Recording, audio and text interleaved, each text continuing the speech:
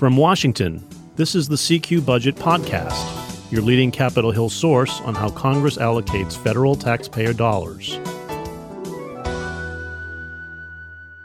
And welcome back to the CQ Budget Podcast. We've been away for the long August recess, but we are back, as is Congress, facing a grueling September for the annual scare over government shutdown and some heated appropriations battles to come this month. We want to talk about all of that, and joining me to do that are Peter Cohn, the Deputy News Editor at CQ Roll Call. Welcome back, Pete. Great to be here. Thanks, David. And Paul Krawzak, a Senior Budget Writer at CQ Roll Call. Thanks again, Paul. And thank you, David. So once again, we face a partial government shutdown at the end of this month if they don't pass a stopgap funding measure.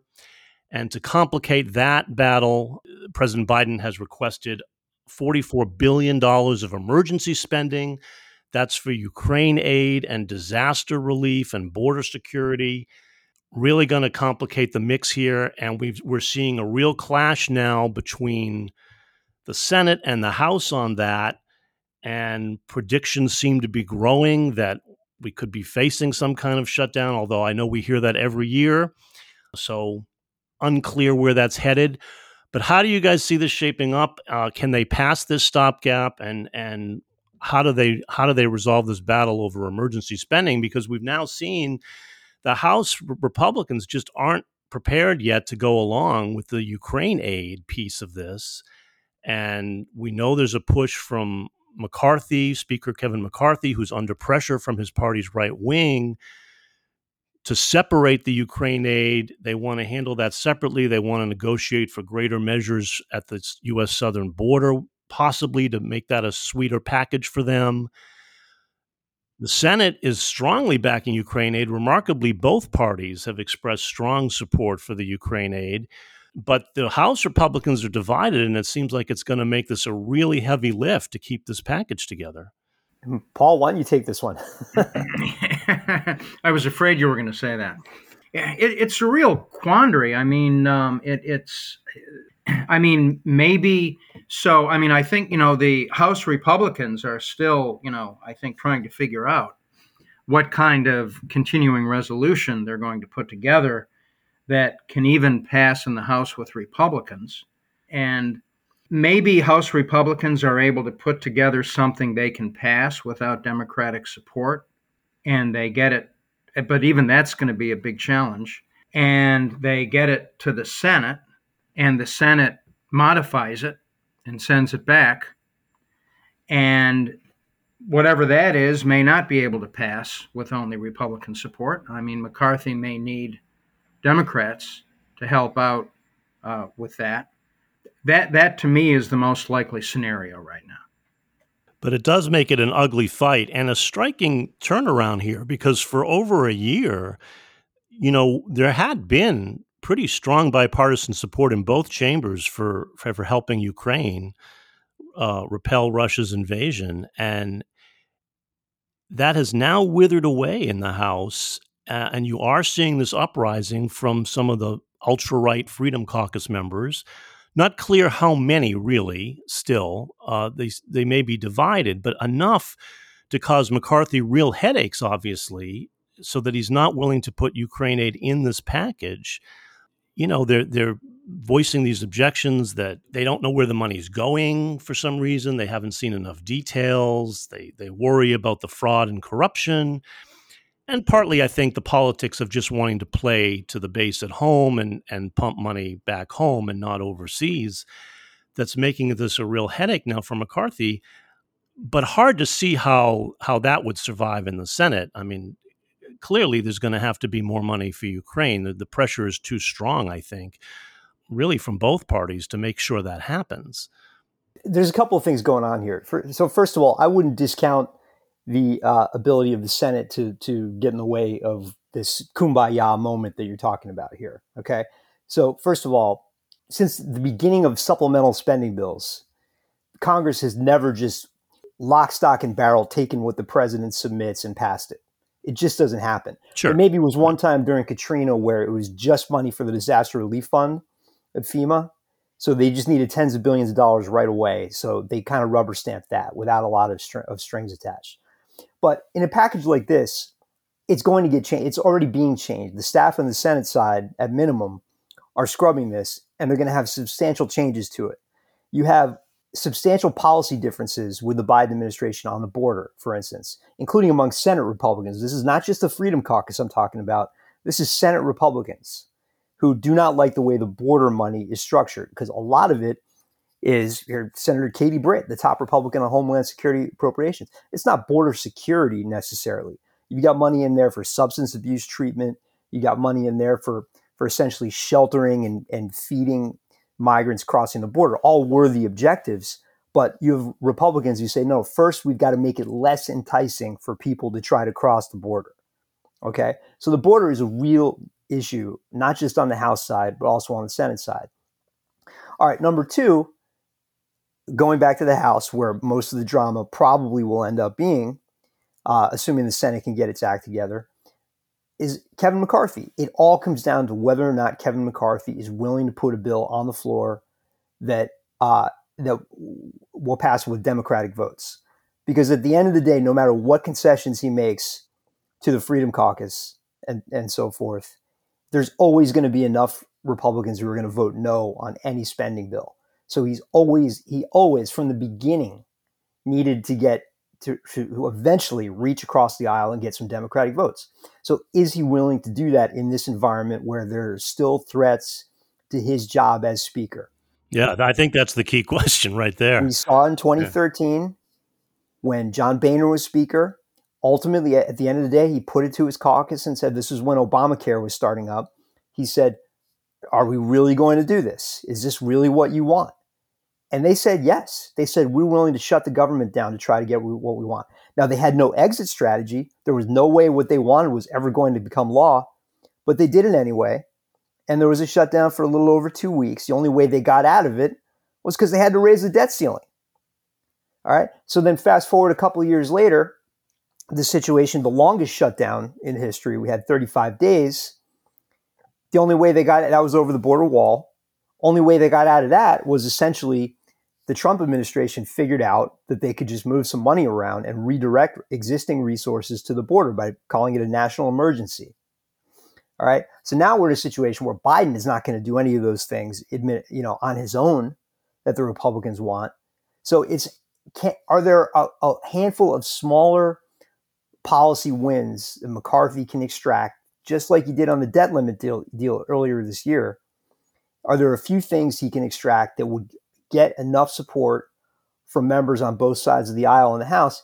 And is he willing to do that and possibly suffer the indignity of a motion to vacate the Speaker's chair? So that's what this is all about. And frankly, no one really knows how it's going to end up. We don't know how serious the Republicans are who are threatening McCarthy's speakership at this point.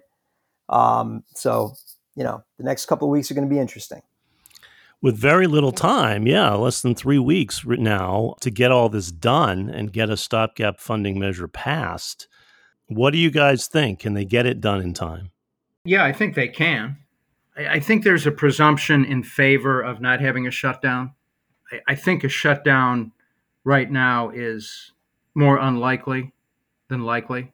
I mean, I think that I have heard from both sides. I mean, I think there are some lawmakers who are willing to shut it down, but I think most don't want to. So, I mean, I think that so cooler heads will prevail. Yeah, I think so. I used to get asked all the time to put odds on everything, and I'd say it's about 65% chance, let's call it, that there's no shutdown. But that's a very unscientific percentage, and look, we don't know how many. There's a couple of Republicans that we know vocally have said that they don't care. They don't think there are any negative consequences of a shutdown. They don't mind a shutdown. They think it'd be a good thing for the country to have a shutdown if it means that they're not making any concessions to the other side. But it seems like, and again, this is very unscientific. I haven't gone out and polled all of the conservatives in the House, but it seems like there is a very, very, very small minority that thinks it's a good idea to go into a shutdown with absolutely no exit strategy and no assurances that you're ever going to get even a single thing that you want by going into the shutdown. I think the Republicans have learned that lesson. And frankly, like John Thune, I think, said yesterday, the number 2 Republican in the Senate, Republicans always get the blame for a shutdown. Now, going back to 2013, the 2013 shutdown, they ended up gaining seats in the 2014 midterms. So, that's probably in the back of some Republicans' minds too, who think, why not? Let's shut everything down. We may actually come out ahead in the elections next year. But I think the vast majority of Republicans think it's not a good idea to have zero exit strategy, and also the fact that you're going to get the blame for it no matter what happens. And I think particularly the need for disaster relief is going to prompt some action, I would think. I mean, we're seeing the wildfire from Maui, flooding in Vermont, hurricane through the southeast now. I mean, huge heat waves everywhere, and a dwindling disaster relief fund that desperately needs more money that won't come unless they pass this stopgap measure. And then Biden wants even more than that, about $16 billion extra, I think, in his emergency package. If they aren't able to pass that, I mean, Congress just could really get heat, I think, for not responding to natural disasters in time. So I would think that provides a powerful incentive to get something passed, however they have to tweak this thing. Yeah, again, we haven't gone out and done a poll of everybody involved in this, but I mean, here's one possibility. So what we've heard is that McCarthy is considering a shorter term CR, one that goes into maybe just 4 to 6 weeks, something like that. So it's possible that now again the Senate's really not on board with that. They want to do a longer term one into this December, which is kind of what McCarthy indicated earlier that he was going to do, but he's been getting some pushback from his caucus.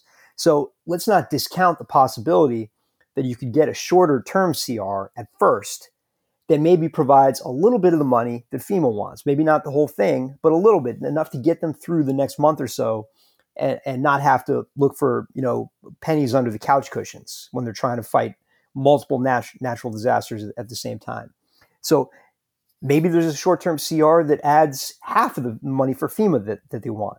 And they reserve judgment on the Ukraine piece of this, which is clearly the thing that has gotten everybody riled up. It's the Ukraine piece that is the main, and the border money too. They're going to have to figure out what to do there. That's a smaller piece, but there's a major policy divide on the border. So maybe they don't have enough time in the next 11 days to figure all this out. And they do a short-term CR with a little bit more of the money that FEMA wants. In fact, once they do a CR and it becomes law on October 1st, under what they call an anomaly that they pass every single year, they do a CR, that frees up the entire year's worth of money for FEMA's disaster relief fund on that day. Yeah. So they're not just parceling the money out prorated for the duration of the CR. That anomaly allows them to tap into the entire appropriation on the spot. So it's possible that just by passing a short-term CR, FEMA gets an immediate cash infusion of $20 billion, and that could be enough to get them at least what they need into November. I'm not saying this is what anyone's actually, considering at this point, but just teasing out some possibilities here. That may be something that that eventually gets discussed. Yeah, if they can get that stopgap passed, that would provide them the relief they need for now. So this huge clash with less than 3 weeks to resolve it, and this huge battle between the House and Senate on this. We're going to see who blinks first and how much this package gets tweaked. But in the meantime, lawmakers are plowing ahead with their regular appropriations bills, and we're going to see the Senate this coming week do something they really haven't done in years, which is try to pass regular bills, the regular annual bills, not individually, but they're preparing a 3-bill package, at least, to get the ball rolling. And we're going to see a real contrast here between the bipartisan approach on appropriations that we're witnessing in the Senate and the very partisan approach in the House that's quickly leading to gridlock over there. and it's not clear whether these bills can pass on the House floor or not. There'll be a real test of that this coming week. We think the House is going to take up its defense spending bill at least, which probably has more support than anything else among House Republicans. But even that looks to be, it could be a tough fight because you've got Freedom Caucus members opposed to all these spending, at least, all these spending bills without, they say, having an overall deal on overall spending limits. You've got these huge battles. You've got all kinds of amendments we're going to see on the floor on these culture war provisions, on Ukraine aid again. So that's going to be a real circus. And with only 4 votes to spare, Democrats will be lockstep in opposition in the House to this bill. Even passing the defense bill is going to be a really heavy lift, I think. It would only take a few of them to defect. And I'm not even sure, Pete, will they have the votes to pass the rule on the bill? Does McCarthy have all the Freedom Caucus support he needs on that to even let the rule go through? Or are we going to see this whole thing stop short in its tracks pretty quickly? Well, first, let's go back to the point that we may be giving too much credit to the Senate here. All right. You got to remember that, yes, these bills all passed unanimously in the Senate Appropriations Committee, but the Senate Appropriations Committee is traditionally very supportive of spending bills. Okay. There are a lot of Republicans who are not on the Senate Appropriations Committee who are going to have some concerns with these bills that are coming to the floor right now. It's going to be probably a messy amendment process to get through. It could take the better part of 2 weeks to get through this package. And these are all bills that, remember, were reported unanimously out of the Senate Appropriations Committee. You've got emergency spending in there that a lot of Republicans don't like. There's a lot of cultural issues. Now, they picked these for a reason because they think they'll probably have the easiest time on the floor out of any of the other bills that they reported out. But let's not, we know there's this reputation for more bipartisanship in the Senate, but let's not count our chickens before they hatch necessarily. Sure, on the House floor, they're going to have a problem. They don't have any Democratic support. You're probably going to get more veto threats from the White House over these spending bills. McCarthy and the Republican leadership have to set up some type of lengthy amendment process to allow everybody to have their voices heard during this process. And are they going to, hold up consideration until, I don't think anyone really is opposed to the level of spending in the defense bill, for instance. And given it's the anniversary of 9/11 next week, you're going to have a lot of pressure to get to at least past that. But sure, I mean, is there going to be a holdup based on the fact that, well, we want to see how much all of the other bills are going to be cut by before we agree to let the defense bill go through? Right. So you may see some of that too. Right. So, that's where we are. And that process is going to be ongoing probably through October and November as they try to. McCarthy, if there's one thing he's serious about, and I think is really kind of driving this, is he does want to see that return to that regular order conference process.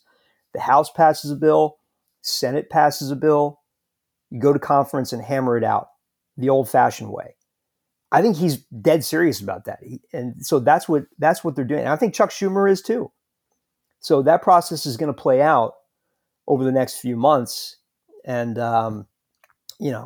McCarthy has said repeatedly, let's just do a little stopgap bill and allow that process to play out because we're not going to wrap it up by September 30th. Yeah, I mean, yes, they want to pass it through regular order, as they call it. It's just that it seems like there's less and less time to make that happen. I mean, the clock is running, and I mean, they've got until the end. They've actually got until next April, guys. If you remember, well, they can't wait till then. I mean, yes, they can. Why not? Why not? The law says the across the board cuts do not happen until April 30th of next year. So they've got until then to do. They have until then to avoid the across the board sequester Correct. cut, right? But boy, if they have to wait till next April to pass bills for this fiscal year, they'll be mostly gone by then. I mean, Yeah, I mean the year will be more than half over. Yeah. But I'm not saying it's going to come to that, but I am saying that look, I mean, a lot of people are talking about 2018 as the example. Patty Murray and Susan Collins, leaders of the Senate Appropriations Committee, trumpeted the fact that they did the most bills through committee the fastest in 5 years. Yeah. Okay. 2018 was a good example. They did a couple of these so-called minibus packages, and they did it through regular order. The House passed their versions, the Senate passed their versions. They went to conference, and they got 5 bills actually done on time before the end of the fiscal year. Now, that's not going to happen this time, but that's the example kind of people are pointing to as, look, we can do this. We can do it the old-fashioned way. Of course, then things deteriorated into the longest shutdown in history later in the process Right. in 2018. So, maybe that's not the best example in the world, but that is the idea here. And But of course, the politics are so much more poisonous now, it seems, than in 2018. I kind of think in 2018, the politics are more poisonous now than they were in 2018. I kind of think it's gotten even worse, but I guess it's hard to pinpoint. I just think everything now is harder. It just consistently gets harder. So I don't know. I guess I'm more pessimistic, but we'll see. I mean, it's just they can't agree on anything easy at all. I mean, so I don't know, Paul. What do you think? Is you see rays of hope here? Well, I mean, so, as we've said, I mean, the Senate Appropriations Committee has made, progress, that we haven't seen in years. And, although there will certainly be, it's not going to be easy to pass those bills on the Senate floor. There are Republicans I think Senator John Thune said recently that he thinks those bills are going to get passed. So, the House is a different story.